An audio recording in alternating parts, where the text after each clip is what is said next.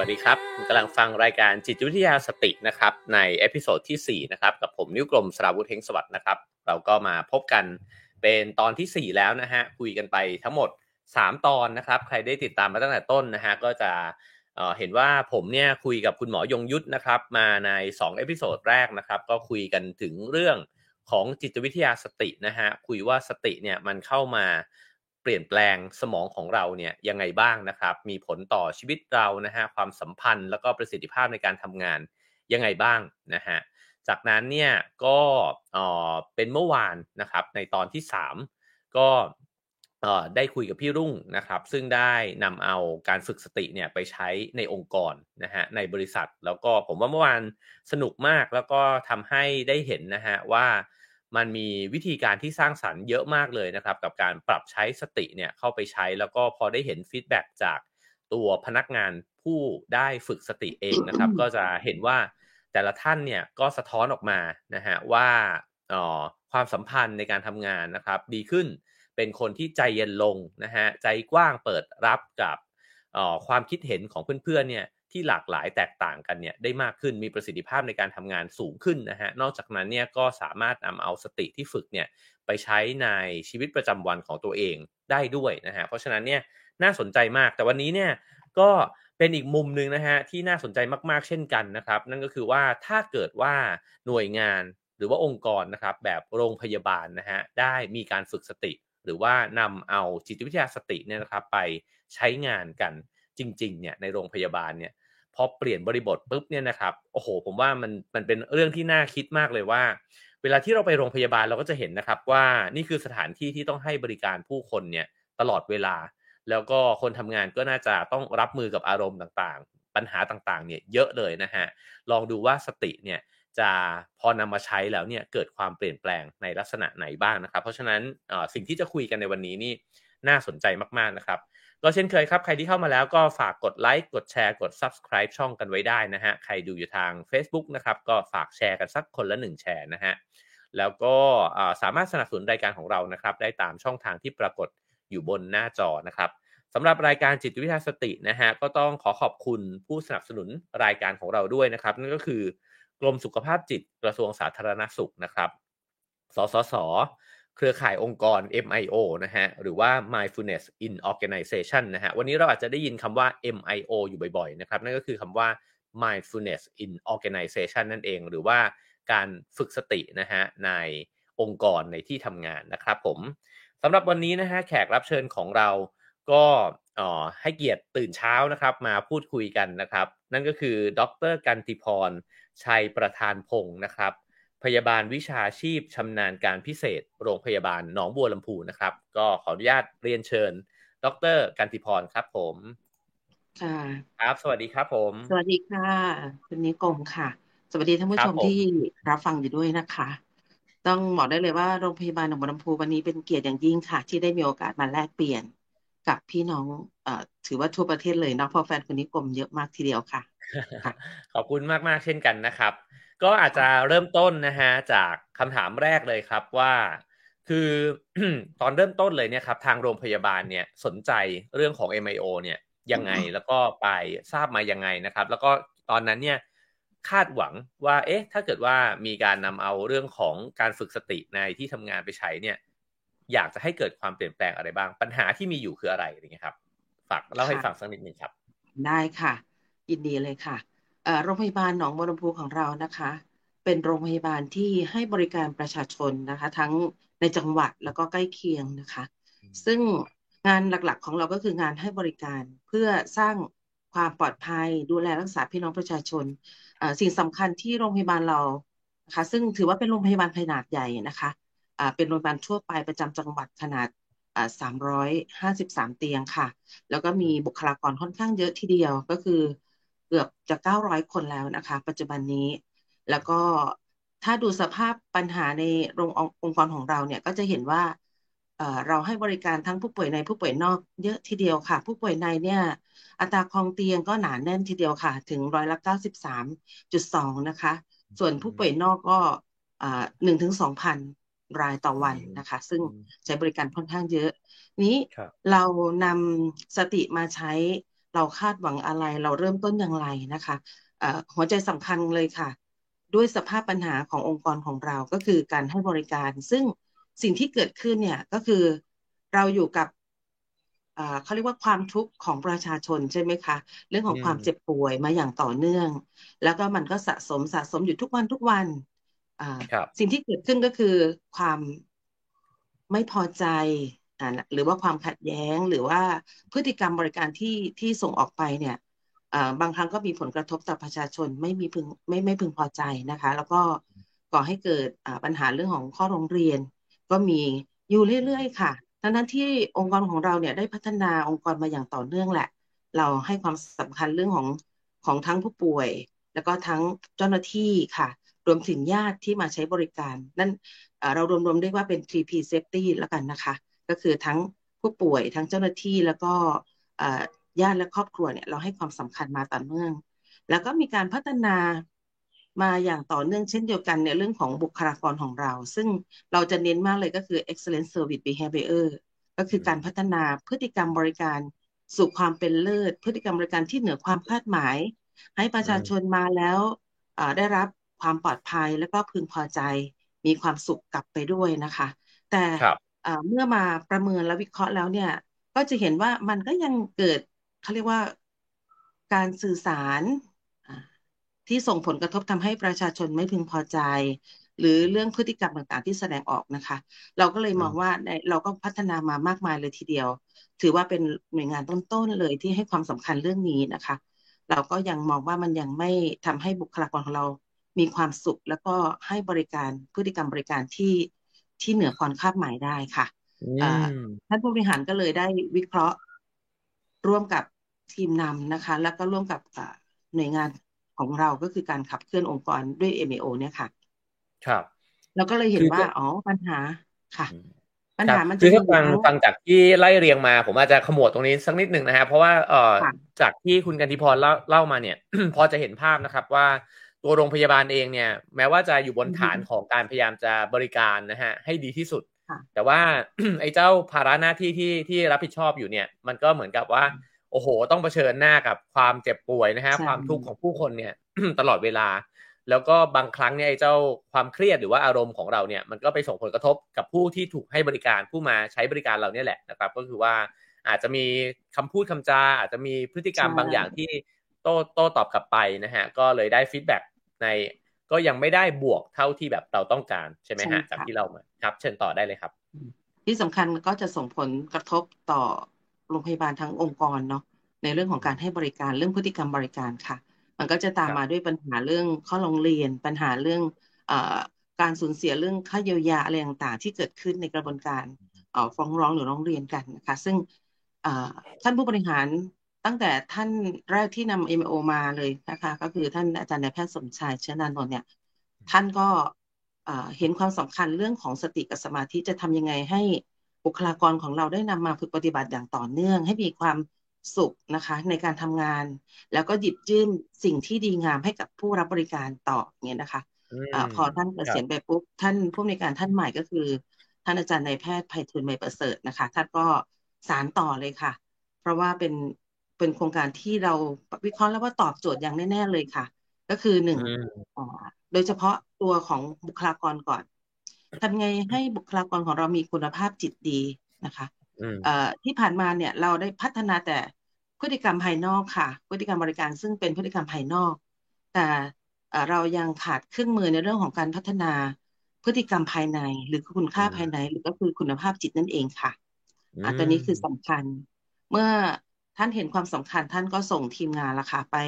ร่วมอบรมกับทางอาจารย์ยงยุทธนะคะซึ่งก็เป็นอบรมวิทยากรบ้างรีเฟรชบ้างนะคะแล้วก็อบรมพัฒนาจิตระยะยาวนะคะที่เราเรียกว่า retreat โปรแกรมหรือจิตวิทยาสตินะคะเป็นคอร์สระยะยาวเราก็เห็นแล้วค่ะว่า MIO นี่แหละตอบโจทย์ที่สุดสำหรับบุคลากรที่ทำงานโรงพยาบาลค่ะตอบโจทย์อย่างไรนะคะอันที่หนึ่งเลยสภาพการที่เราทำงานอยู่แต่ละวันเนี่ยมันเป็นการสะสมความเครียดค่ะสะสมข้อมูลด้านลบข้อมูลเรื่องของความเจ็บป่วยแน่นอนค่ะตาเห็นรูปโอ้ได้ยินเสียงแล้วได้สัมผัสอยู่ตลอดเวลาเนี่ย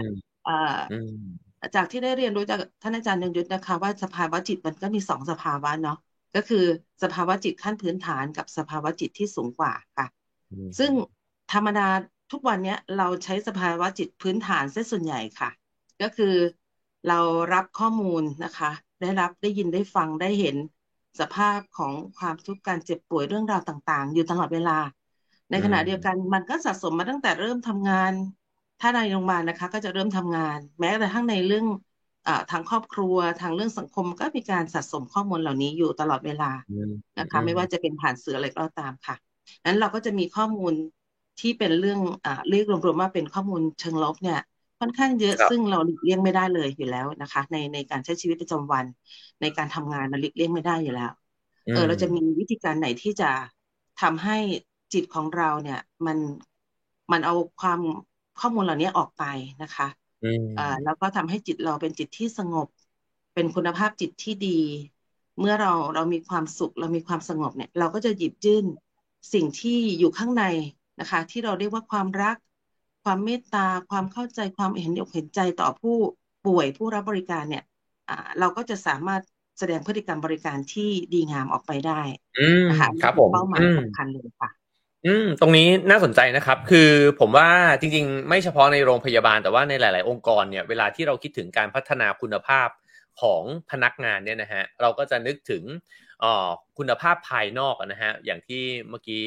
ทางดร.กันติพรบอกเนี่ยผมว่าพอบอกว่ามันมีคุณภาพอีกแบบหนึ่งนั่นก็คือไอ้เจ้าพฤติกรรมภายในผมว่าอันนี้มันอาจจะเป็นอีกมุมหนึ่งที่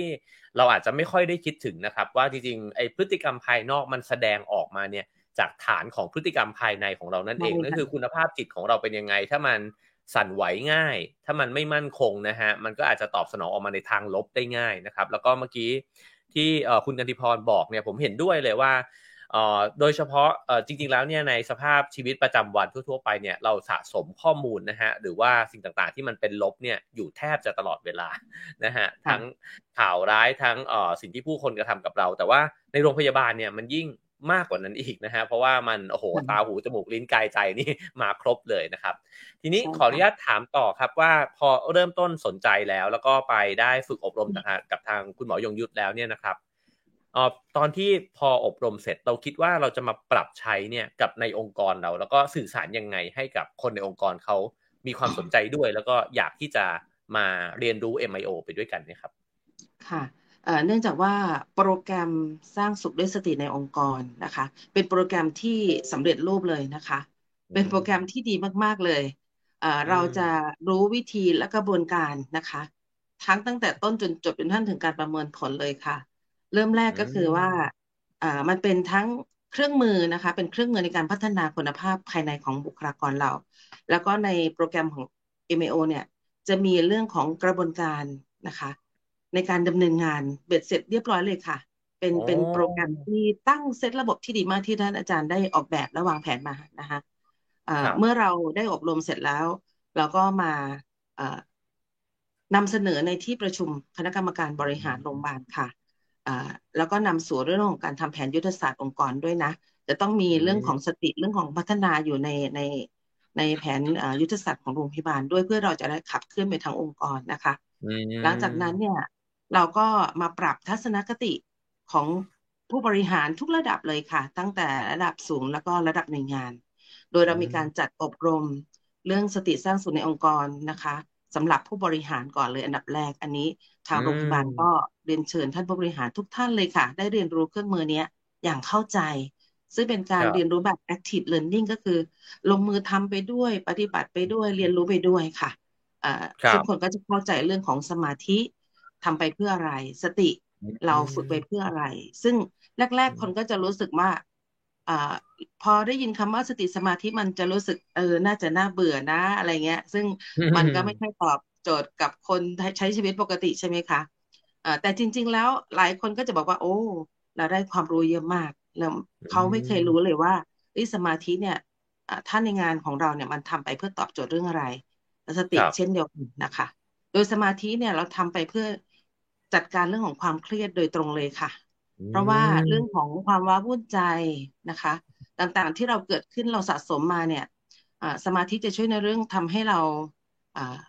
สามารถจัดการกับความว้าวุ่นแล้วก็ความเคอืรียดแล้วก็อามรมณ์นะคะซึ่งมันครับมันมีอยู่แล้วในตัวบุคลากรของเราในการให้บริอืการมนะคะอืทำให้มจิตของเราสงบมากขึ้นค่ะแล้วก็ครับยังเป็นฐานที่จะฝึกสติได้อย่างง่ายอีกด้วยนะคะเรื่องอืของสมาธิมค่ะโดครับยเราเลือกใช้ลมหายใจค่ะซึ่งก็อืถือว่าลมมหายใจเป็นสูงสุดแล้วแหละนะคะถ้าเทียบกับทางพุทธธรรมก็คือเรื่องของอานาปานสตินะคะอืที่มันชัดมเจนนะคะก็คือครับใช้สมาธิรู้ลมหายใจอืโดยใช้เหตุผลมก็คือว่าให้สมองมันได้พักนะคะทำให้จิตได้พัอืกถ้าสมมองพักมันก็จะทำให้มันหยุดคิดนะคะหยุดคอืวามว้าวุ่นใจมได้ค่ะเวลาอืที่เราฝึกมก็จะเห็นชัดเจนก็ฝึกไม่ยากนะคะฝึก2 นาที4 นาที8 นาทีอย่างเงี้ยนะคะซึ่งก็จะครับเห็นว่านอกจากนอกจากจิตสำนึกที่มันสามารถหยุดคิดได้ในขณะที่เรารู้ลมหายใจซึ่งมันเป็นอะไรที่สังเกตยากพอเรามารู้ลมหายใจปุ๊บสมองมันก็จะอ่าหยุดคิดนะคะจิตก็จะอืพักนั่นเองมค่ะทำให้จิตอืเราสมงบเข้าสู่ภาวะผ่อครับ นคลาย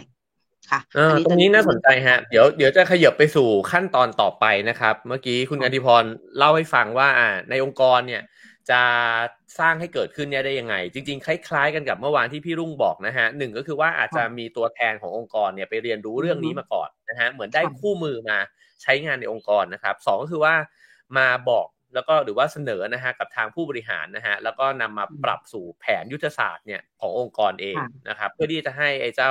เรื่องการฝึกสติเนี่ยมันแทรกซึมไปอยู่ในหลายๆกิจกรรมนะฮะอันดับที่2ก็คือว่าเรียกบรรดาหัวหน้าทั้งหลายเนี่ยมาเรียนรู้ค่ะร่วมกันก่อนนะครับบรรดาผู้บริหารทั้งหลายมาค่ะเหมือนกับมาลองเรียนฝึกสติผมชอบตรงที่บอกว่ามันเป็น active learning ด้วยเพราะว่าจริงๆแล้วเนี่ยเวลาที่เราบอกว่าสติเนี่ยมันดีนะสมาธิมันดีเนี่ยเรารับรู้ผ่านการอ่านนะครับแต่ว่าพอเราไปเข้ากิจกรรมเข้าเวิร์กช็อปปุ๊บเนี่ยเราเรียนรู้ผ่านไอ้เจ้าการปฏิบัติของตัวเองคราวนี้สิ่งที่คุณกันติพรบอกเนี่ยมันจะปรากฏขึ้นในกายใจของเราเองเลยเช่นบอกว่าเอ้ยลองทำสมาธิสัก2-3นาทีเนี่ยแล้วจิตมันจะได้พักตอนฟังมันก็เฉยๆนะฮะแต่ว่า อื พอเคมยผ่านประสบการณ์ที่จิตมันสงบจริงๆเนี่ยเราจะเริ่มรู้แล้วว่าเอ้ยมันเวิร์กจริงๆนะครับผมขอเจาะลงไปในรายละเอียดอีกสักนิดนึงก่อนที่จะขยับไปสู่ขั้นต่อไปนะฮะเวลาที่บอกว่าฝึกแบบ2-4-8เนี่ย2 นาที4 นาที8 นาทีเนี่ยนะครับแล้วก็โดยเรียนรู้ลมหายใจนะครับเวลาที่เอาไปใช้จริงๆในการทำงานเนี่ยครับมันใช้ในช่วงไหนยังไงครับ2-4-8เนี่ยครับในช่วงการฝึกเมื่ออ่าฝึก2-4-8ก็คือใช้ในช่วงการฝึกสมาธิก่อนเริ่มงานค่ะเพื่ออืให้เราเริ่มมงานด้วยจิตที่สงบค่ะก็คือก่อนครับที่จะรับเวรค่ะถ้าเป็นพยาอ๋อบาลแต่ละวอร์ดนะคะก่อนรับเวรเนี่ยเราครับก็จะมีการทำสมาธิก่อน5นาอืทีมซึ่งเราครับก็จะมีอ่าทั้งคลิปเสียงนะคะที่อาจารย์นิรุตทำไว้ให้ซึ่งดีมากๆเลยเนื้อหาดีมากเลยอืนะคะมแล้วก็ยังมีการฝึกให้กับ บุคลากรของเราได้สามารถเขาเรียกว่า instruction ข้อความเหล่านี้คือผัดกันพูดนะคะบางหน่วยงานก็จะผัดกันพูดค่ะเอ่อเป็นผู้นำในการนำฝึกสมาธิตอนเช้าก่อนเริ่มงานอ๋แล้วก็ก่อนอเลิกงานอีกค่ะแล้วก็จะนำความสงบและผ่อนคลายกลับไปสู่คนที่บ้านด้วยค่ะอ๋อโดยใช้ช่วงเวลาที่เหลือเนี่ยให้มีความสงบมีความรักความเมตตาอะไรกับคอืนที่อยู่รอบข้างมเราค่ะก็จะเป็นอย่าอืงนี้ก็คือฝึก ม อย่างต่อเนื่องนะคะครับผมโอค่ะเคครับมาถึงลำดับขั้นตอนถัดไปนะครับเมื่อกี้เราคุยกันถึงเรื่องของการนำไปใช้จริงในองค์กรเนี่ยนะครับเมื่อกี้คุณกนิพรเล่ามาจนถึงว่าให้บรรดาผู้บริหารทั้งหลายเนี่ยเข้าร่วมกิจกรรมใช่ไหมครับใช่ไปลองเรียนรู้กันดูหลังจากนั้นไปยังไงต่อครับเมื่อผู้บริหารได้เข้าร่วมกิจกรรมนะคะก็จะเรียนทั้งเรื่องของลงลึกรายละเอียดเรื่องสมาธินะคะเรื่องสติมันตอบโจทย์เรื่องอะไรนะคะครับสติพื้นฐานเป็นยังไงสติในตนนะคะแล้วก็สติในงานสติในทีมสติในการพัฒนาองค์กรเนี่ยซึ่งก็จะมีรายละเอียดที่น่าสนใจนะคะรวมไปถึงสติสื่อสารพวกนี้นะคะก็จะอยู่ในโปรแกรมนะคะซึ่งเมื่อผู้บริหารได้เรียนรู้แล้วก็จะเห็นความสำคัญแล้วค่ะว่าทำไมต้องฝึกสติในอืมองค์กรนะคะอืมันตอบโจทมย์เรื่องของบุคลากรของเราที่เป็นอยู่ได้อย่างไรโดยเฉพาะอารมณ์ความเครียดที่เข้ามาแทรกในระหว่างทำงานแล้วส่งผลทำให้เราสื่อสารในกระบวนการให้บริการเนี่ยโดยมีอารมณ์และก็ความคิดลบเนี่ยเข้ามาแทรกก็จะส่งผลต่อความไม่พึงพอใจต่อผู้รับบริการด้วยนะคะอ่าแล้วก็ตัวสำคัญก็คือเมื่อผู้บริหารเข้าใจตรงนี้แล้วเนี่ยท่านก็จะเป็นแกนนำค่ะในการอืขับเคลื่อนม MAO ในหน่วยงานของท่านนะคะเราเรียกว่าผู้บริหารพาทำ MAO 100%นะคะอืเหมือนที่เราเคมยเรียนรู้ในเรื่องของกระบวนการคุณภาพมาว่าใน HA เนี่ย Key Success ก็คือผู้บริหารพาทำคุณภาพ 100%ใช่ไหมคะ MAO อืเราก็เช่นเดีมยวกันค่ะแล้วก็แอดเข้าไปว่าผู้บริหารก็จะต้องพาบุคลากรของท่านในหน่วยงานเนี่ยทำ MAO 100%ด้วยเช่นเดียวกันค่ะอืมขอก็คือขอพาฝึกถามตรงนี้นิดนึงครับค่ะว่าสมมุตินะฮะผมแทนตัวเองเป็นอืมพนักงานเนี่ยผมเป็นผู้ที่ให้บริการอยู่ในโรงพยาบาลเนี่ยนะฮะส่วนหนึ่งเนี่ยผมก็จะรู้สึกว่าไอ้ภาระหน้าที่ปกติของผมเนี่ยมันก็ล้นมืออยู่แล้วสมมุติว่ามีผู้ใช่บริหารท่านหนึ่งเนี่ยเดินมาบอกผมบอกว่าเฮ้ยเอ๋เดี๋ยวเราจะฝึกสติกันเนี่ยเสริมเพื่อเข้าไปตรงนี้นิดนึงตอนก่อนเริ่มงานตอนหลังเลิกงานหรือตอนก่อนจะเข้าประชุมต่างๆนานาเนี่ยนะครับผมอาจจะมีคำถามนะครับว่า โอ้ยแค่มันก็วุ่นวายอยู่แล้วทำไมยังต้องมาหัดสิ่งนี้อีกเนี่ยนะฮะเราโน้มน้าวเขายังไงหรือเราทำให้เขารู้สึกยังไงครับว่ามันน่าสนใจจริงอันนี้เนี่ยเป็นโจทย์เช่นเดียวกันค่ะอาจารย์เอกคะก็คือว่าเมื่อผู้บริหารเข้าใจแล้วเนี่ยยังไม่ได้เริ่มทีเดียวนะคะแต่เราอืต้องเทรนมบุคลากรของเราอีกค่ะก็จะเป็นโปครับรแกรม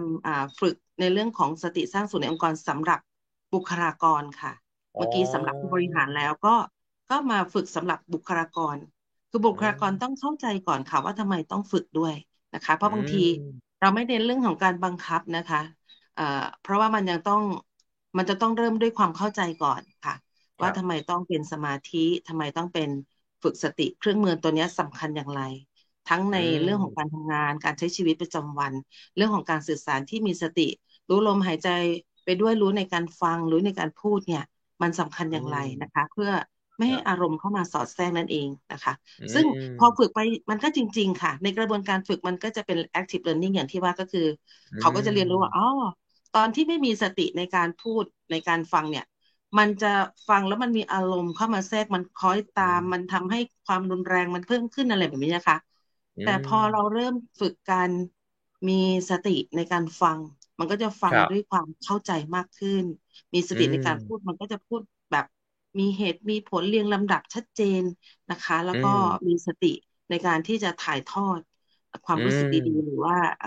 คุณค่าข้างในของเราเนี่ยครับ ไปสู่ผู้ป่วยได้อย่างเงี้ยค่ะอืมผมว่าฟังมาเนี่ยดูเหมือนว่าตัวกุญแจสำคัญเนี่ยจะอยู่ตรงที่การให้แต่ละท่านเนี่ยนะฮะไม่ว่าจะเป็นอืมทั้งฝั่งผู้บริหารเองหรือว่าตัวพนักงานทั้งหลายเนี่ยนะฮะก็คือต้องเรียนรู้ผ่านการปฏิบัติด้วยตัวเองแล้วก็จะใช่เห็นผลลัพธ์เนี่ยที่มันปรากฏขึ้นเนี่ยในกายใจตัวเองให้ชัดๆเลยแล้วก็จะหลังจากนั้นก็จะเอาไปใช้งานจริงกันต่อนะฮะ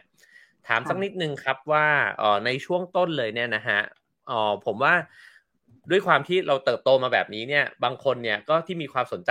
ในพุทธศาสนาอยู่แล้วเนี่ยเรื่องการฝึกสติฝึกสมาธิอาจจะไม่ใช่ของแสลงอะนะฮะแต่สำหรับบางค่ะคนเนี่ยอาจจะมีความรู้สึกว่าไอการฝึกเหล่านี้มันเฉยนะครับไม่ทราบว่าในระหว่างที่โรงพยาบาลหนองบัวลำพูเนี่ยได้นำไปใช้มันมีคนที่รู้สึกแบบนี้ไหมแล้วเราเปลี่ยนทัศนคติของเขาเนี่ยให้รู้สึกกับการฝึกสติเนี่ยเปลี่ยนไปยังไงได้ยังไงบ้างอะครับมีเยอะเหมือนกันค่ะซึ่งครับณปัจจุบันเนี้ยเราก็ยังแก้ได้ไม่ทั้งหมดนะคะก็ค่อือยมๆขยับไปเรื่อยๆก็คือต้องให้ครับ เขาฝึกด้วยความเข้าใจด้วยความรู้สึกที่ดีนะคะมันถึงจะเกิดอืผลดีมเนาะถามว่ามีไหมมันมีแน่นอนค่ะอย่างที่เราเคยได้ยินบ่อยๆว่าชวนคนปฏิบัติธรรมมันยากนะ ใช่ใช่ใช่ ทั้งที่รู้ว่ามันดีนะหรือ ครับบางที่ทั้งที่รู้ว่านี่มันคือเป้าหมายของชีวิตของมนุษย์ทุกคนนะอืแต่ว่ามันมยากค่ะในอืมการฝึกสติตรงนี้เหมือนกันค่ะเราเน้นเขาเรียกว่าใช้เทคนิคทางด้านจิตวิทยานี่แหละซึ่งมันเป็นภาษาที่ฟังง่ายและเป็นภาษาที่ครับเข้ากับชีวิตประจำวันค่ะอืมแล้วก็มีกระอืมบวนการที่ทำโดยเป็นเขาเรียกว่าเป็นวัฒนธรรมองค์กรที่เราทุกคนมันเป็นนโยบายที่ผู้อำนวยการเนี่ยประกาศนโยบาย ซึ่งทุกหน่วยทุกงานก็เริ่มตระหนักแล้วล่ะว่าจะต้องทำไปพร้อมๆกันเพื่อปอืระโยชน์อะไรทุกคนมก็ได้เรียนรู้แล้วค่ะแต่ทีนี้จะอืทำได้มากมน้อยแค่ไหนทำอย่างไรก็แต่ละหน่วยก็จะมีการแอพพลายนะคะมีการอืเขาเรียกว่ามีมการบริหารจัดการให้เหมาะสมกับบริบทของแต่ละหน่วยงานอย่างเช่นหน่วยงานที่ยุ่งๆนะคะครับอ่าเมดสันอะไรเงี้ยยุ่งมากเลยแทบจะไม่มีเวลาเลยอืมก็มีปฏิเสธเหมือนกันว่าระหว่างนั่งทำอยู่เนี่ยเดี๋ยวหมอก็มาเดี๋ยวคนไข้ก็มาเรียกโน่นนี่นั่นก็จะมีการ บริหารจัดการนะคะว่าคนที่นั่งก็นั่งไปค่ะแต่ส่วนที่คนที่เป็นหัวหน้าวีหรือหัวหน้าหน่วยงานเนี่ยก็จะเคลียร์ก่อนเพราะมันใช้เวลาแค่5 นาทีนะอืคะเอ่อมบางหน่วยก็ฝึกได้แต่ว่าฝึกไม่ต่อเนื่องก็มีค่ะพออืยุ่งมามก็เริ่มหายไปนะคะอืเราก็จะมมีกระบวนการในโปรแกรมของเราค่ะอย่างเช่นมีการเยี่ยมเสริมพลังมีกาอืรตอกมย้ำนะคะให้เกิดความเข้าใจแล้วก็สิ่งที่ทำไปมันก็คือเพื่อพัฒนาจิตของเรานี่แหละอืมเมื่อคุณภาพจิตดีก็จะทำให้ผู้รับบริการของเราเนี่ยได้รับสิ่งที่ดีจากเราด้วยซึ่งน้ออืงๆเองก็มก็เห็นแล้วค่ะว่ามันมันเป็นผลจริงๆนะคะสิ่งที่ครับมันเกิดขึ้นในองค์กรเรื่องของการให้บริการมันมีเอ่อข้อคิดเห็นจากผู้รับบริการมามากมายที่เราจะต้องปรับปรุงค่ะอันอืนี้มครับผม เป็นความคิดเห็นค่ะครับผมก็ผมเมื่อกี้ผมลองทดมานะฮะเป็นคำที่เข้าใจเองเนี่ยนะฮะผมคิดว่าฟังคุณกันติพรอธิบายมาเนี่ยอย่างแรกเลยก็คือว่าฟังง่ายนะฮะตั้งนโยบายก่อนตอนแรกตั้งนโยบายนะฮะแล้วก็ฟังง่ายแล้วก็ให้ไปลองเองคือ3สเต็ปนี้นะครับถ้าเกิดว่ามีการทำนะฮะก็อาจจะทำให้คนสนใจ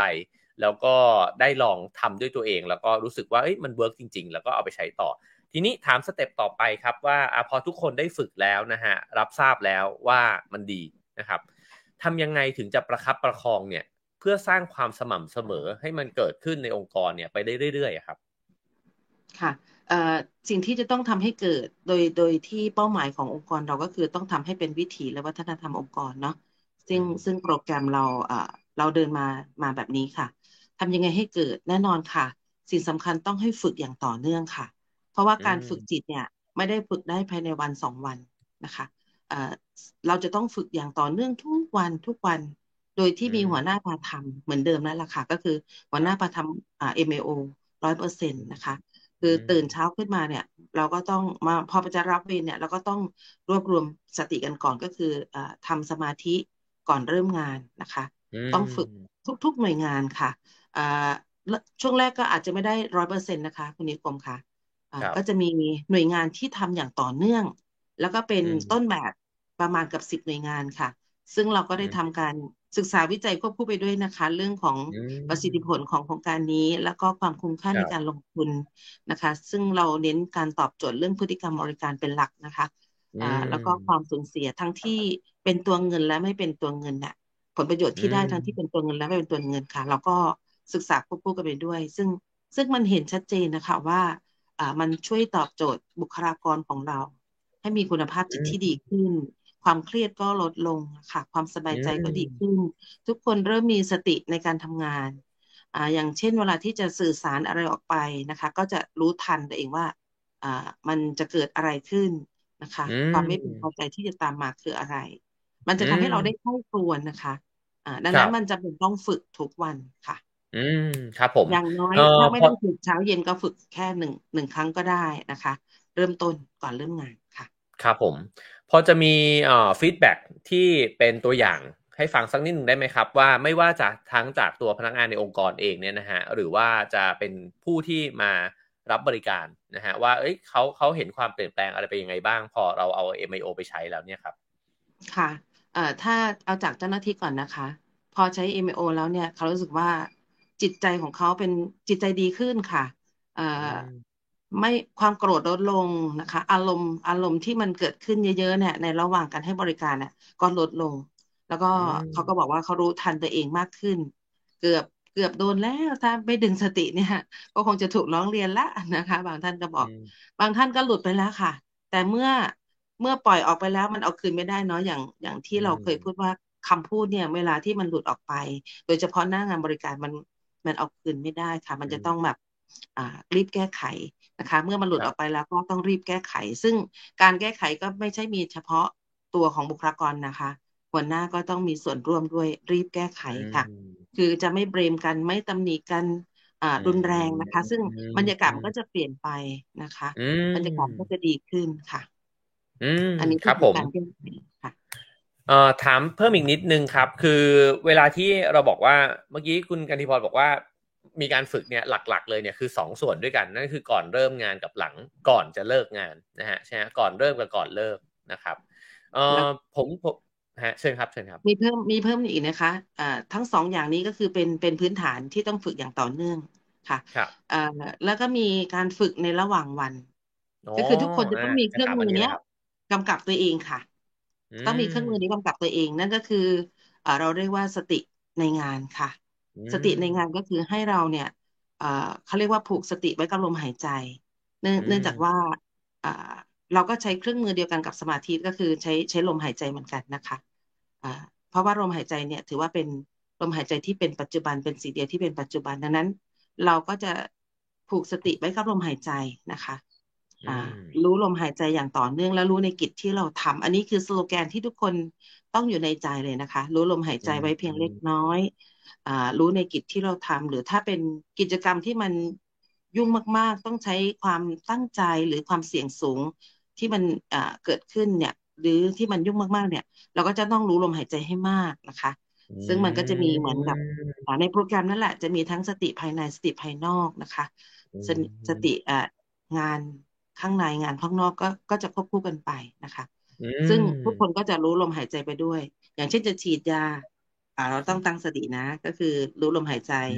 ไว้เพียงมบางส่วนแล้วก็รู้ในสิ่งที่เราทำเรากำลังฉีดยาเรากำลังผ่าตัดเรากำลังทำแผลหรือเรากำลังจะสื่อสารกับผู้รับบริการเนี่ย เราต้องมีสติด้วยค่ะ อันนี้อืคือหัวใจมเลยค่ะหัวใจของการโอ้ ทำงานอย่างมีสติค่ะครับผมโอ้ผมว่านี้น่าจะสำคัญแล้วก็น่าจะช่วยได้เยอะเลยนะฮะเพราะว่าผมนึกภาพเพราะผมก็ได้ไปโรงพยาบาลอยู่บ้างนะครับคุณพ่อคุณแม่แล้วก็เราจะนึกออกเลยว่าเวลาผู้ป่วยเนี่ยเขาหงุดหงิดแล้วบางทีเขาก็จะนู่นนี่ใส่เนี่ยโอ้โหโดยเฉพาะผมว่าคุณพยาบาลเนี่ยน่าจะใช่ถ้ามีการฝึกสตินี่น่าจะช่วยในเรื่องเหล่านี้เยอะเลยนะฮะครับผมเนี่ยงั้นแปลค่ะว่าก็จะมี2ส่วนนะฮะก็คือว่าทั้งการทำสมาธิเนี่ย5 นาทีนะครับแล้วก็การรู้ลมหายใจอยู่ ให้สม่ำเสมอที่สุดก็คือแทบจะทุกอิริยาบถในการปฏิบัติใช่งานนะครับแล้วตัวคุณกันติพรเองเนี่ยครับสมมุติว่าเราได้สังเกตเห็นเพื่อนร่วมงานนะครับทั้งหลายเนี่ยเราเห็นความเปลี่ยนแปลงบ้างไหมครับว่าเขามีพฤติกรรมที่เปลี่ยนแปลงไปยังไงบ้างเนี่ยอันนี้ค่อนข้างเยอะทีเดียวค่ะซึ่งได้เรียนรู้จากเวทีแลกเปลี่ยนเรียนรู้ของเรานะคะจากที่หัวหน้าหลังจากพาทีมงานฝึกแล้วก็ได้มาแลกเปลี่ยนเรียนรู้ในเวทีแลกเปลี่ยนเรียนรู้ก็จะเห็นว่าสิ่งที่เปลี่ยนไปก็คือหนึ่งบุคลากรก็จะพูดจาไพเราะขึ้นนะคะเสียงสะท้อนจากผู้รับบริการเมื่อก่อนก็จะมีแต่คำอะไรล่ะคำร้องเรียนนะคะมีอืบัตรสนเทศอะไรเยอะมแยะใช่ไหมคะ อืตอนนี้เริ่มมมีคำชมมากขึ้น อือย่างที่หน่วยมอุบัติเหตุฉุกเฉินเนี่ยโอ้โหเมื่อก่อนเนี่ยก็เขาเรียกว่าเป็นก็คือชื่อเสียงโด่งดังเหมือนกันห้อง ER ใช่ไหมคะทีนี้ปครับระชาชนบอกเล่ามาเนาะเพราะว่าเวลาที่เราออกไปพื้นที่หรือไปชุมชนเนี่ยไปเป็นวิทยากรบรรยาย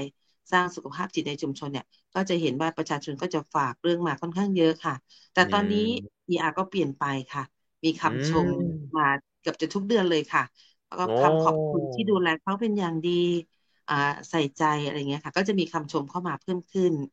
อ่าในอืในวอร์ดมบางวอร์ดนะคะที่ได้รายงานเข้ามาเนี่ยก็จะเห็นว่าผู้ป่วยก็จะสะท้อนมาโอ้ดีจังเลยหมอ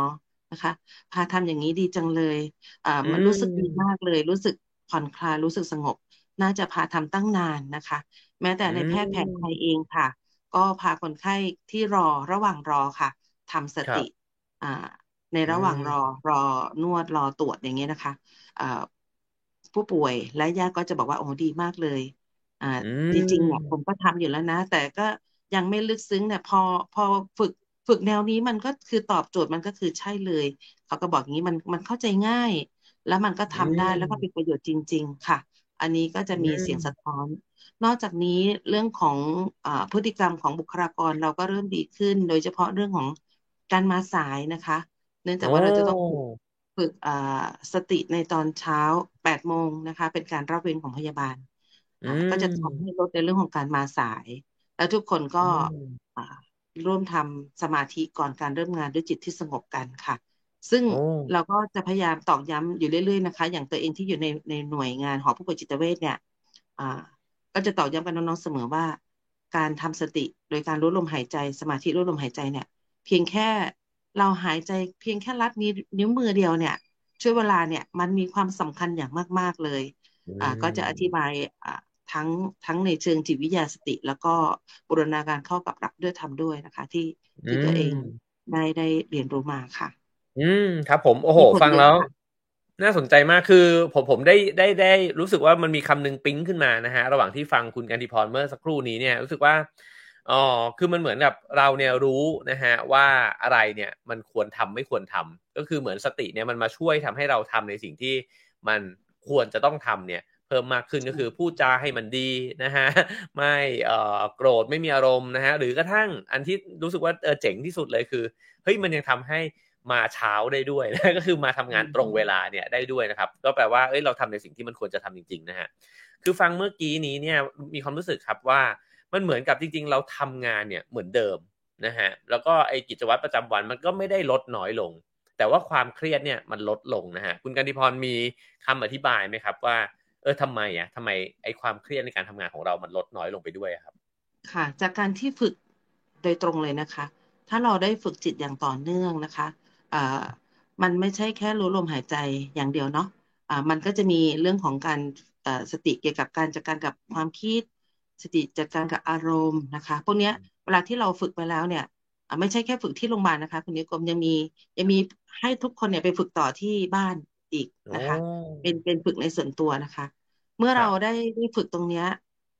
ได้เรียนรู้เนี่ยคือจิตมันเป็นธรรมชาติเนาะมันก็จะได้ซึมซับได้เรียนรู้ความจริงเนาะว่าอืมสิ่งต่างๆที่มันเกิดขึ้นเนี่ยมันก็เกิดขึ้นชั่วคราวเนาะมันก็จะมีการเวลาที่เราได้ดูได้รู้ลมหายใจได้ดูกำกับไปด้วยเนี่ยมันก็จะค่อยๆหายไปเปลี่ยนแปลงไปซึ่งมันก็คือกระบวนการเห็นธรรมชาติของการเป็นไปของสรรพสิ่งต่างๆนี่แหละเมื่อจิตเราเนี่ยได้ฝึกเขาก็จะเข้าใจสภาพความเป็นจริงนะคะอืสุดท้ายเนี่ยมเมื่อเวลาอะไรมากระทบนะคะถ้าเราฝึกบ่อยๆอะไรมากระทบมันก็จะปล่อยวางได้เองโดยอัตโนมัติอืนะคะมอืแล้วก็ม มีเครื่องมือที่ช่วยเวลาที่เรารู้สึกว่าเครียดรู้สึกว่าที่เราหงุดหงิดหรือโกรธเนี่ยเครื่องมือที่ช่วยดีที่สุดก็คือเราหายใจเข้ายาวๆลึกๆเลยค่ะอืมอืเป็นจะเอาออกซิมเจนไปเยียวยาตัวเองเลยค่ะเป็นครับผมเรื่องของการหายใจเออครับจริงๆในรายละเอียดเนี่ยในแอปพลิเคชันนะครับสำหรับคุณผู้ชมคุณผู้ฟังที่สนใจนะฮะไทย MIO นะฮะก็ลองโหลดกันมาได้ตอนนี้อาจจะมีปัญหานิดหน่อยว่าทางผู้ที่ใช้ Android อาจจะยังโหลดไม่ได้นะฮะแต่ว่าถ้าเกิดว่าเอ่อโอเคแล้วเนี่ยยังไงผมก็จะมาประชาสัมพันธ์ให้ทราบนะฮะผ่านทางรายการแล้วก็ทางเพจด้วยนะครับ แล้วก็เมื่อกี้จากที่คุณกนิพรแนะนำผมว่าก็เป็นวิธีการง่ายๆเลยนะฮะสมมติว่าเริ่มรู้สึกขึ้นมานะฮะก็ใช้ลมหายใจเนี่ยแหละนะครับในการที่จะพาตัวเองกลับมาอยู่กับตัวเองกับสมาธิกับปัจจุบันนะฮะโดยที่สูดลมหายใจยาวๆนะฮะเข้าออกสักนิดหนึ่งนะครับก็จะดึงสติเนี่ยกลับมาได้ถ้ามีเวลายาวนานกว่านั้นก็อยู่ตรงนั้นกับลมหายใจตัวเองสักพักนะฮะก็น่าจะช่วยสร้างความสม่ำเสมอตรงนี้ได้นะครับขออนุญาตถามอีกนิดนึงฮะว่า เมื่อกี้ในเรื่องประสิทธิภาพเนี่ยเห็นละในเรื่องความเปลี่ยนแปลงในเรื่องของการโต้ตอบนะฮะเห็นแล้วนะฮะทีนี้เนี่ยในการทำงานในโรงพยาบาลเนี่ยผมว่ามันมีอีกเรื่องหนึ่งที่สำคัญมากนั่นคือว่ามันก็เป็นหน่วยงานที่จำเป็นจะต้องมีข้อผิดพลาดให้น้อยที่สุดด้วยเนี่ยนะฮะตัวข้อผิดพลาดเนี่ยเมื่อเรามีสติมันน้อยลงด้วยไหมครับน้อยลงด้วยค่ะเอ่ข้อผิดพลาดที่เจอเยอะที่สุดเนี่ยก็จะเป็นเรื่องของอันดับที่หนึ่งก็คือพฤติกรรมบริการใช่ไหมคะโดยเฉพาะเรื่องของสื่อสารเราครับจึงเน้นการใช้สติสื่อสารให้เยอะอืมมากที่สุดนะคะอันนี้ช่วยได้เลยเพราะว่าช่วงหลังมาที่มีข้อร้องเรียนหรือว่ามีการร้องทุกข์ของประชาชนเนี่ยในเรื่องของพฤติกรรมบริการของทั้งแพทย์พยาบาลเนี่ย ตัวเองก็ได้อยู่ในกลุ่มผู้ที่ไปร่วมไกล่เกลี่ยนะคะเป็นผู้รับผิดชอบหลักด้วยนะคะซึ่งก็ครับจะเห็นว่ามันเกิดอะไรขึ้นนะคะหลังจากนั้นน่ะน้องๆที่เคยประสบปัญหาตรงนี้เมื่อเขาได้รู้ตัวแล้วเขาเริ่มเปลี่ยนแปลงตัวเองนะคะมันก็จะอืเริ่มเปมลี่ยนแปลงไปมากขึ้นนะคะพฤติอืมกรรมก็จะดีขึ้นส่วนในเรื่องของครับหรืออุบัติการณ์ที่เกิดขึ้นเนี่ยอ่า เรื่องใหญ่ๆเรื่องที่สำคัญต่อความปลอดภัยของผู้ป่วยก็จะไม่ค่อยมีเท่าไหร่นักนะคะอืจะมีมครับที่เจอในช่วงหลังนี้จะมีเรื่องของเครื่องมือเนาะที่มันหล่นอะไรเงี้ยจากที่แบบอืมความเร่งรีบหรือว่าพ ผลออะไรอย่างเงี้ยนะคะก็คเกิดรับจากสตินี่แหละโดยรวมอืวิเคราะห์ทุกเรื่องมนะมันก็จะไปลงที่สตินี่แหละค่ะอือ่ามแล้วก็เรื่องของอ่าความผิดพลาดเกี่ยวกับผู้ป่วยโดยตรงก็จะน้อยลงค่ะอันนี้ก็อืจะไม่ค่อยเจอมค่ะอืมครับผมน่าสนใจส่วนใหญ่มากครับก็จะเออเป็นการประเมินมากกว่าเนาะประเมินครับประเมินอาการทรุดลงอะไรอย่างเงี้ยก็จะมีอุบัติการณ์เหล่านี้อยู่บ้างค่ะอืมแต่ก็ครับ ดีขึ้นค่ะครับคุณกันติพรพูดถึงคำหนึ่งอยู่บ่อยๆนะฮะซึ่งน่าสนใจมากผมว่าเอามาใช้ในชีวิตของคนทั่วๆไปเนี่ยได้ด้วยนะฮะนั่นคือว่าสติสื่อสารนะครับอยากให้อธิบายในรายละเอียดสักนิดนึงครับว่าสติสื่อสารคืออะไรแล้วเราฝึกได้ยังไงครับค่ะสติสื่อสารเนี่ยโดยปกติแล้วอย่างเราคุยกันเนี่ยทุกคนมาทุกคนเนี่ยก็คือคู่สื่อสารกันนะคะไม่ใช่มีใครส่งสารทางเดียวเนาะในอืมระหว่างที่ดูหน้าคุณนิ้วกลมเนี่ยเอ่อมองตาก็จะรู้เลยค่ะว่ามีการสื่อสารตอบโต้หรือว่าอืมมีการพยักหน้าตอบรับอะไรอย่างเงี้ยนะคะคือทุกคนเป็นคู่สื่อสารซึ่งกันและกันนะคะ ซึ่งในครับสติสื่อสารเนี่ยให้ความสำคัญเรื่องการฟังนะคะอย่างอืใส่ใจมก็คืออืมฟังโดยใช้สติในการฟังก็คือรู้ลมหายใจไปด้วยรู้ในอืสิ่งที่มเราฟังมันก็จะทำให้เราฟังอืได้เยอะขึ้นได้ละเอียดขึ้นฟังได้เข้าใจเขามากขึ้นนะคะมีความมใส่ใจมากขึ้นเห็นความทุกข์ความต้องการของผู้รับบริการมากขึ้นค่ะอืถ้าเรามีสติในมการฟังนะคะ โดยปกอืมติแล้วในโรงพยาบาลส่วนใหญ่เนี่ยก่อนที่จะฝึกสติเนี่ยเราไม่ค่อยฟังค่ะเรามีแต่อืแนะนำไปมเลยแล้วเราอ่ก็มีแต่าตอบโต้กันไปเลยอย่างเงี้ยค่ะซึ่งอ่าก็ทำให้เราไม่ได้เข้าใจผู้รับบริการอย่างแท้จริงอันอืนั้นวิธีการที่มง่ายที่สุดในการฝึกสติซึ่งบุคลากรเราทุกคนก็จะเห็นแล้วล่ะในกระบวนการฝึกว่าในช่วงที่เราฟังอย่างใส่ใจเนี่ยอ่าคนเล่าเขาก็อยากจะอืเล่ามนะคะแล้วก็ครับฟังได้มากกว่าสิ่งที่ได้ยินนะคะอืฟังได้มากกว่าสิ่งมที่ได้ยินได้เห็นทุกอย่างนะคะที่อืที่เป็นมความรู้สึกด้วยนะคะเป็นอือารมณ์ความรู้สึกขมองเขาเก็บได้ทุกประเด็นอย่างเงี้ยค่ะมันก็อืจะม ก็จะทำให้เราเข้าใจผู้รับบริการมากขึ้นเห็นความทุกข์เราเองก็ต้องสามารถที่จะตอบสนองเขาต่อความทุกข์เขาได้ด้วยนะคะแล้วก็อืสติในมการพูดอันนี้สำคัญมากเลยค่ะ ครับโดยส่วนใหญ่เราก็จะไม่ค่อยมีสติในการพูดเหมือนกันพูดอืกับฟังนี่ก็มสำคัญควบคู่กันเลยค่ะเอ่อือมเวลาที่เราพูดเนี่ยบางทีถ้าเราไม่มีสติเนี่ยมันก็จะพูดเอามันอ่ะพูดเอามันพูดอะไรล่ะพูดหลากหลายเรื่องราวเกี่ยวข้องกับไม่เกี่ยวข้องมันมาหมดเลยค่ะอืแต่พอเราเริ่มมีมสติในการพูดก็คือรู้ลมหายใจไปด้วยบางส่วนแล้วก็รู้ในสิ่งที่เรากำลังจะพูดเนี่ยมันจะทำให้เราถ่ายทอดความรู้สึก หรือว่าถ่ายทอดเนื้อหาข้ออืมมูลคำแนะนำต่างๆได้อย่างเป็นระบบนะคะอืแล้วก็มีเหตุมมีผลนะคะไม่มีอารมณ์เข้ามาแทรกนั่นเองครับนะคะอันนี้จะสำคัญก็ทำให้เราไม่โกรธคนไข้ไม่โมโหให้กับผู้ป่วยนะคะอืมอย่างนี้เป็นต้นโอ้ค่ะมันก็จะทำให้ครับโอ้ฟังแล้วฮะอ่าค่ะฟังแล้วชอบมากเลยครับเพราะว่าผมพอจะนึกออกนะฮะคือจริงๆไม่ใช่เฉพาะแค่หน่วยงานแบบโรงพยาบาลเท่านั้นแต่ว่าหลายๆหลายๆหน่วยงานหลายๆประเภทเนี่ยนะครับเราจะมีความรู้สึกครับว่าบางครั้งเนี่ยเวลาที่เราไปรับบริการเนี่ยมันมีความรู้สึกว่าเรากำลังสื่อสารอยู่กับหุ่นยนต์นะฮะเพราะว่าอืเข้าใจมนะครับว่าบางครั้งเนี่ยงานมันก็เยอะแล้วก็เวลามันก็น้อยเหนื่อยก็เหนื่อยเนี่ยนะฮะแต่ว่าสีหน้าท่าทางของเขาเนี่ยคือเขาไม่พร้อมที่จะรับฟังเรา แล้วเขาก็ตอบสนองเนี่ยแบบแข็งมากๆก็คือเหมือนกับว่าเขามีข้อมูลอะไรอยู่ในหัวเนี่ยเขาก็จะพูดออกมาแบบนั้นแหละนะฮะทีนี้เมื่อกี้ฟังคุณกันติพรเนี่ยก็ทำให้เห็นว่าถ้าเกิดว่ามันมีการรับฟังกันอย่างแท้จริงเนี่ยนะฮะเขาก็จะเห็นความต้องการของผมเนี่ยมากขึ้นเห็นความทุกข์ของผมด้วยนะฮะแล้วก็จะได้สื่อสารออกมาเนี่ยแบบที่เข้าใจผมเนี่ยมากขึ้นมันจะไม่เหมือนแบบเราพูดอยู่กับกำแพงหรือหุ่นยนต์นะฮะก็รู้สึกว่านี้น่าจะสำคัญมากๆผมขอถามอะไรที่มันท้าทายสักนิดหนึ่งนะฮะก็คือว่า เราจะทราบกันว่าในวัฒนธรรมแบบสังคมไทยเนี่ยนะครับจริงๆแล้วผมก็คิดว่าในในโลกใบนี้เนี่ยด้วยนะฮะคุณหมอเนี่ยเป็นอาชีพหนึ่งที่เป็นคนเก่งนะฮะส่วนใหญ่คุณหมอเนี่ยเป็นนักเรียนที่เรียนเก่งมาแล้วเมื่อกี้คุณกันติพรเนี่ยพูดมาอย่างหนึ่งว่าบุคลากรในโรงพยาบาลเนี่ยมักจะให้คำแนะนำเลยซึ่งสิ่งนี้ผมว่าเป็นสิ่งที่เราทุกคนเคยมีประสบการณ์ว่าหมอเนี่ยพูดเร็วแล้วก็ไม่ค่อยฟังเราหรอกแล้วเขาก็จะมาผมมึงอย่างงี้คุณทำอย่างเงี้ย เราเจอแบบนี้บ่อยนะครับ อยากทราบครับว่าพอคุณหมอเนี่ยมีการฝึกสตินะครับมีความเปลี่ยนแปลงในเรื่องแบบนี้บ้างไหมฮะค่ะเอ่อของเรามันจะแบ่งเป็นวิชาชีพหลากหลายเนาะในเรื่องของการให้บริการค่ะหัวใจสำคัญถ้าหากว่าคุณหมอได้ฝึกเนี่ยก็จะได้ฟังคนไข้มากขึ้นนะคะอืมซึ่งซึ่งในบริบทของโรงพยาบาลเราที่ผ่านมาเนี่ยเอ่อมีวิชาชีพของคุณหมอเนี่ยก็ยังเข้าไม่เต็มร้อยค่ะยังมีอืเพียงมบางท่านเนื่องจากว่าหมอมีจำนวนน้อยมากอืค่ะแล้วก็พมนักงานเยอะนะคะเอ่อ การเข้าอบรมก็อาจจะยังไม่ครอบคลุมเนาะในสำหรับของอืแพมทย์หรือคุณหมอทั้งหลายนะคะแต่อืมท่านก็รับรู้รับทราบว่าโรงพยาบาลของเราเนี่ยขับเคลื่อน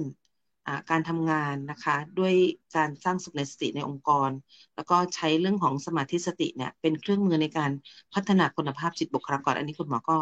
รับทราบอือยู่มนะคะอืมก็พยาอืมยามที่จะร่วมตามนโยบายนะคะอืมท่านเองก็รับฟังคนไข้มากขึ้นค่ะ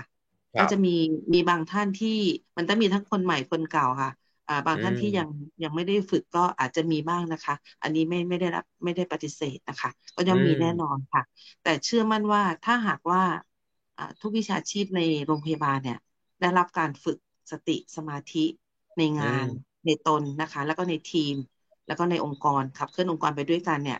มันจะส่งผลให้ผู้รับบริการของเราเนี่ย ได้ประโยชน์สูงสุดเลยก็คือไม่ใช่อืแค่มาโรงพยามบาลแล้วได้รับความปลอดภัยไม่มีภาวะแทรกซ้อนกลับไปอย่างเดียวอืมแต่เขาจะมีความสุข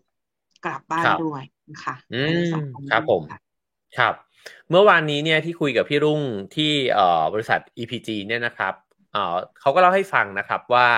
มันเหมือนกับตัวในบริษัทเองเนี่ยพอรับรู้ร่วมกันแล้วเนี่ยนะฮะมันจะมีการตักเตือนกันเองด้วยเช่นพอคนนึงเริ่มแบบชักสีหน้าปุ๊บเนี่ยหรือว่าจะพูดอะไรที่ไม่ดีออกมาเนี่ยก็จะมีเพื่อนแซวนะฮะหรือว่าอาจจะยกคำขึ้นมาบอกเฮ้ย MIO MIO เราฝึกกันมาด้วยกันแล้วนะฮะก็กลับมามีสติด้วยกันอีกครั้งหนึ่งเนี่ยครับ อยากทราบว่าทางโรงพยาบาลหนองบัวลำพูเนี่ยครับพอทุกคนรับทราบเรื่องนี้ร่วมกันแล้วเนี่ยมันมีอะไรแบบนี้ด้วยเหมือนกันไหมครับว่าเอ่อการใช้คนทั้งหมดเนี่ยช่วยกันพยุงไปด้วยกันเนี่ยครับมีในลักษณะไหนบ้างครับค่ะเหมือนกันค่ะเป็นโปรแกรมเขาเรียกว่าโปรแกรมสำรวจรูปที่ดีมากเหมือนกันกับอืที่ทางสถานมประกอบการไปใช้นะคะอย่างครับเราเนี่ยเวลาที่เราสังเกตแล้วว่ามีคนที่กำลังจะสื่อสารที่ไม่มีสติประกอบเนี่ยนะคะกำกับด้วยเนี่ยเอ่อพอจะเริ่มมีเหตุที่กระทบกับผู้ป่วยแล้วก็จะมีการสับเปลี่ยนกันไปเหมือนกันค่ะแล้วก็ไปอืสะกิดออกมาแล้วก็มจะเข้าไปทำหน้าที่แทนกันนะอืคะ อันนี้มถ้าปล่อยไว้นี่ก็จะไม่ได้แล้วก็จะมีการเตือนกันเหมือนกันค่ะในหน่วยอืงานมนะคะครับแล้วก็มีนอกจากเตือนกันแล้วยังเอานำมาสู่การปรับปรุงคุณภาอืพการสื่อมสารนะคะอย่างของเราก็จะมีปรับปรุงคุณภาพการสื่อสารที่เป็นปัญหาในหน่วยงานเช่นการเชิญญาติเนาะท่านในบอร์ดอืมส่วนใหญ่ครับก็คือเวลาเราเชิญญาติทุกวันเนี่ยญาติหมดเวลาเยี่ยมแล้วค่ะอ่าหมอืดเวลาเยี่ยมมแล้วค่ะ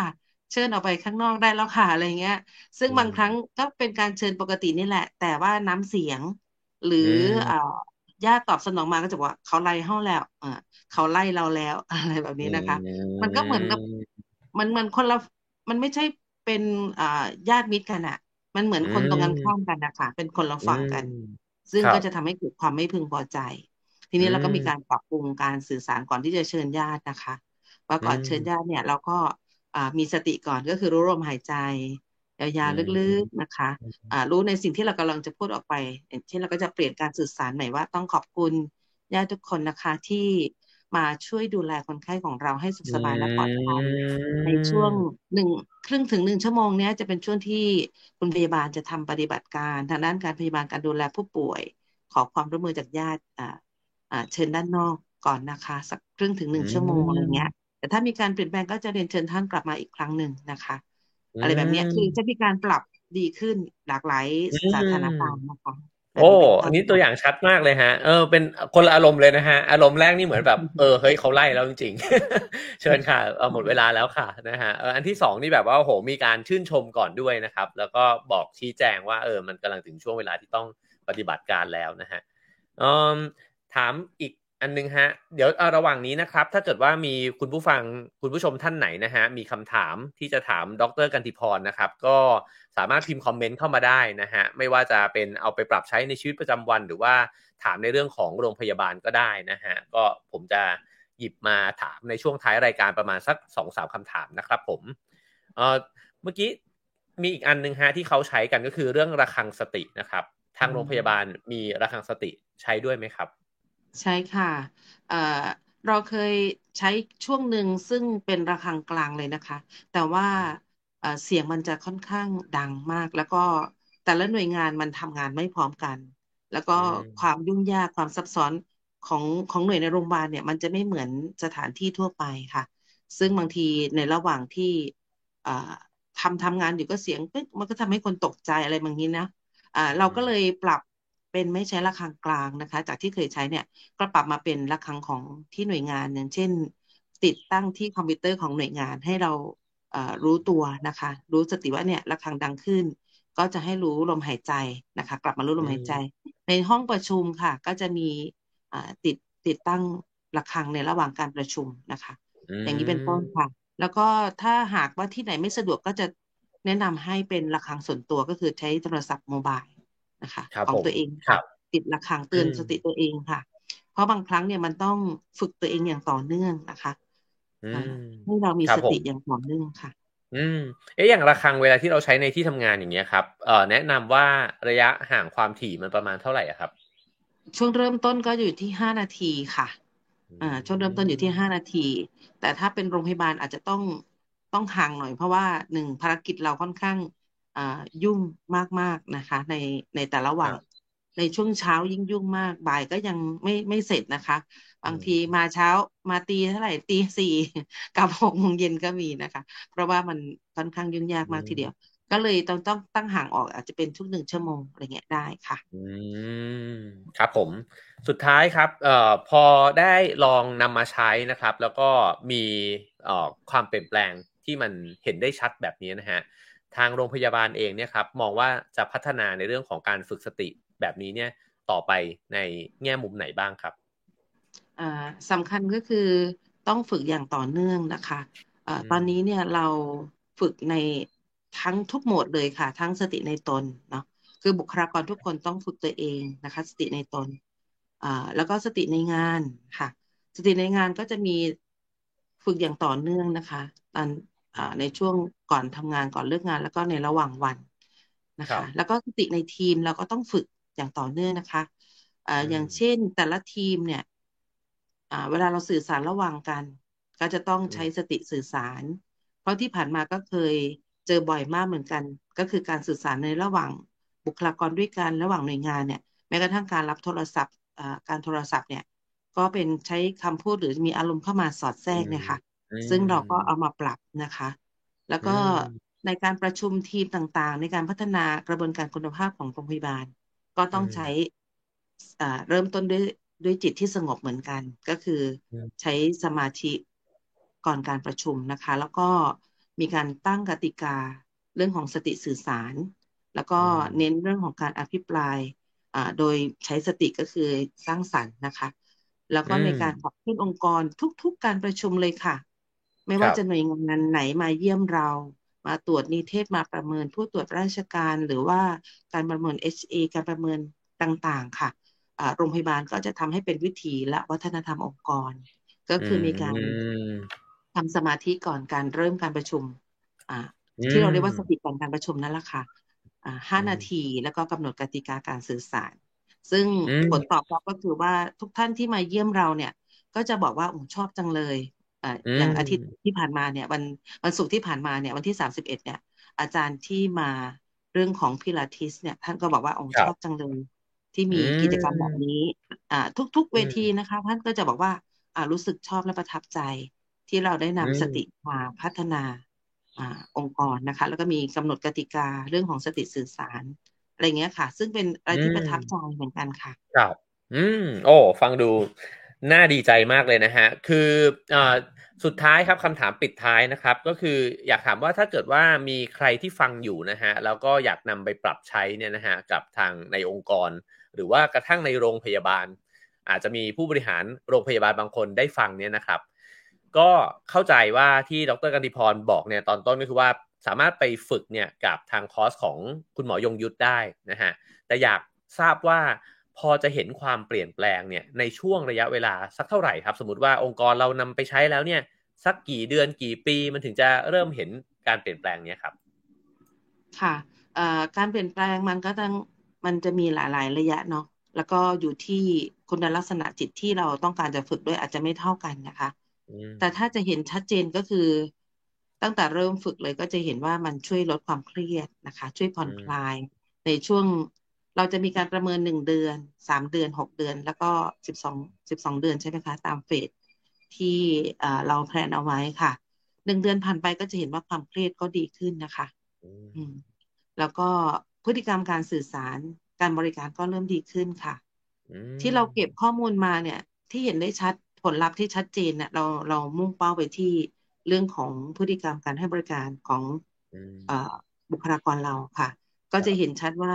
แนวโน้มเคอร์ฟกราฟของการอืเปลี่ยนแปลงในมเรื่องของข้อร้องเรียนมันลดลงนะคะอืลดลงมเรื่อยๆแล้วก็ประเมินในเรื่องของความเครียดก็ลดลงนะคะ อืในช่วงม1 เดือน3 เดือนนะคะที่เราโอ้โฮประเมินก็ถือเป็นระยะเวลาว่าเห็นผลได้ในค่ะเวลาไม่นานเลยนะครับอืมใช่สมรรถภาพค่ะที่สำคัญสมรรถครับภาพในองค์กรก็ดีขึ้นอืค่ะมระหว่างผู้ป่วยกับผู้ผู้ให้บริการก็ดีขึ้นนะคะอืมซึ่งมันตอบโจทย์เป้าหมายขององค์กรเราค่ะที่เราตั้งเป้าว่าโรงพยาบาลของเราเนี่ยจะเป็นโรงพยาบาลคุณภาพสมรรถนะสูงผู้ให้ผู้รับก่อนนะคะผู้รับบริการและผู้ให้บริการมีความสุขเนี่ย มันก็จะตอบโจทย์ในระยะยาวซึ่งเราก็ต้องพัฒนาต่อเนื่องอย่างเข้มข้นค่ะต่อไปอืมซึ่งท่านอืผู้อำนมวยการก็บอกว่ายังต้องฝึกอย่างเข้มข้นและต่อเนื่องแล้วเราอืมโรงพยาบาลเราเป็นโรงพยาบาลต้นแบบเรายิ่งต้องทำให้เข้มข้นแล้วให้ได้ผลได้ประโยชน์จริงๆค่ะท่านผู้อำนอืวยการมก็เน้นย้ำตรงนี้ค่ะอืม ครับผมโอ้วันนี้ครบถ้วนนะครับแล้วก็ขอขอบคุณมากๆเลยนะฮะฟังแล้วผมว่าได้แรงบันดาลใจแล้วก็ได้เทคนิคนะฮะในการที่จะนำไปปรับใช้รวมถึงได้เรียนรู้วิธีของขั้นตอนนะฮะว่าสามารถที่จะเอาไปวางแผนเนี่ยเพื่อปฏิบัติจริงเนี่ยได้ยังไงบ้างนะครับก็ต้องขอขอบคุณดรกันติพรชัยประธานพงศ์นะครับพยาบาลวิชาชีพชำนาญการพิเศษโรงพยาบาลหนองบัวลำพูนะครับขอบคุณมากๆเลยนะครับ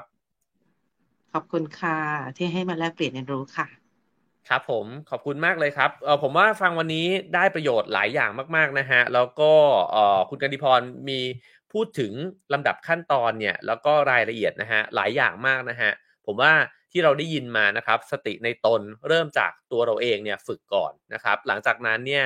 ก็รู้ลมหายใจตลอดเวลาในระหว่างการทำงานนะฮะนั่นก็คือสติในงานอันนี้ก็สามารถไปฝึกได้จริงๆ2 วันที่ผ่านมาจริงๆตั้งแต่ผมทำรายการจิตวิทยาสติเนี่ย มา4เอพิโซดนะฮะ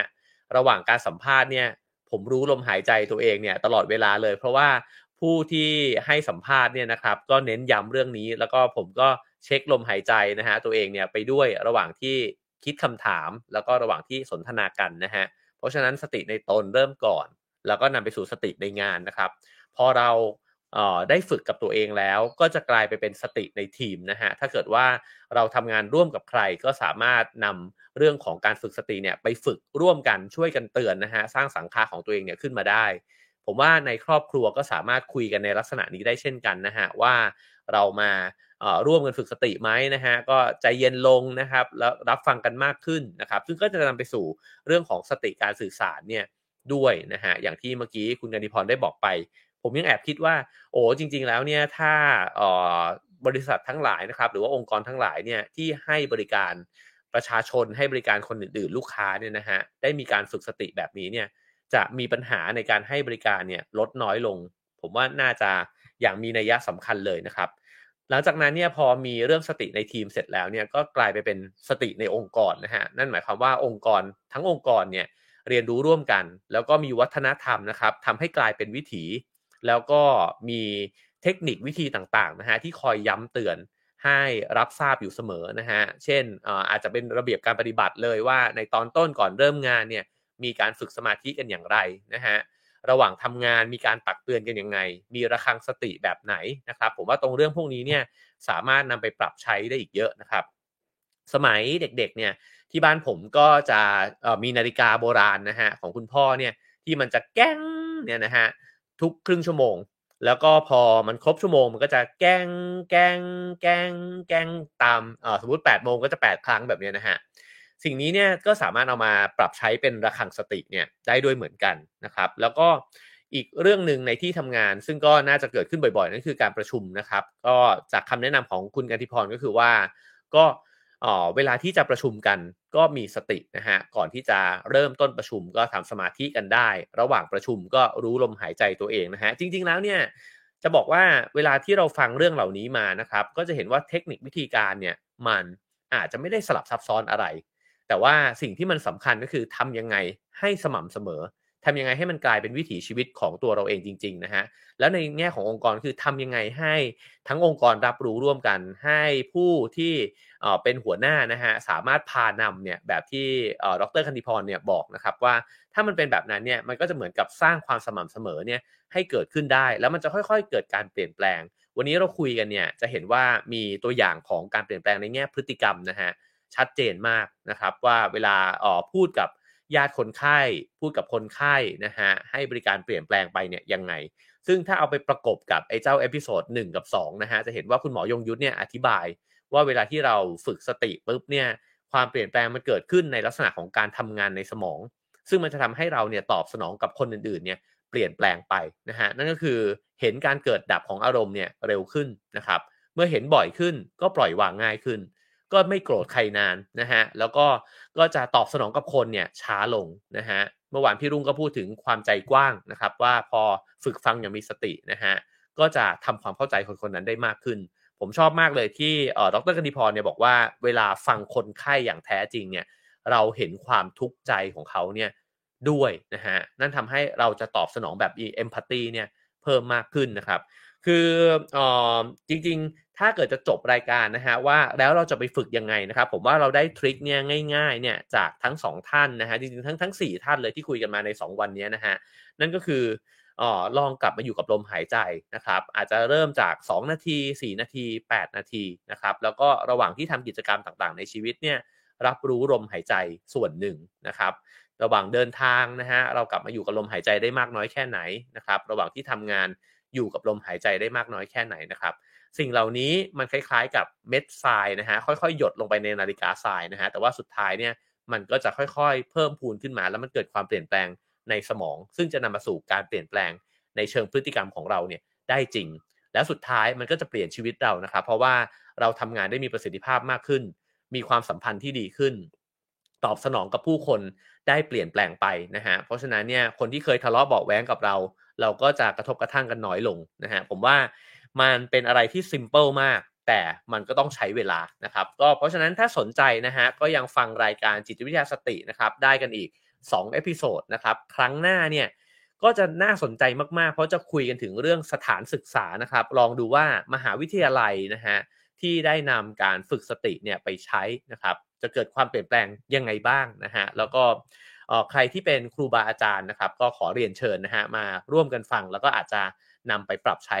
กับวิธีการของตัวเองเนี่ยได้ด้วยนะฮะแล้วก็ในเอพิโซดสุดท้ายซึ่งเป็น EP ที่6เนี่ยนะฮะก็จะกลับไปคุยกับคุณหมอยงยุทธอีกครั้งหนึ่งนะฮะเพื่อที่จะมัดรวมทั้งหมดเข้าด้วยกันนะครับแล้วก็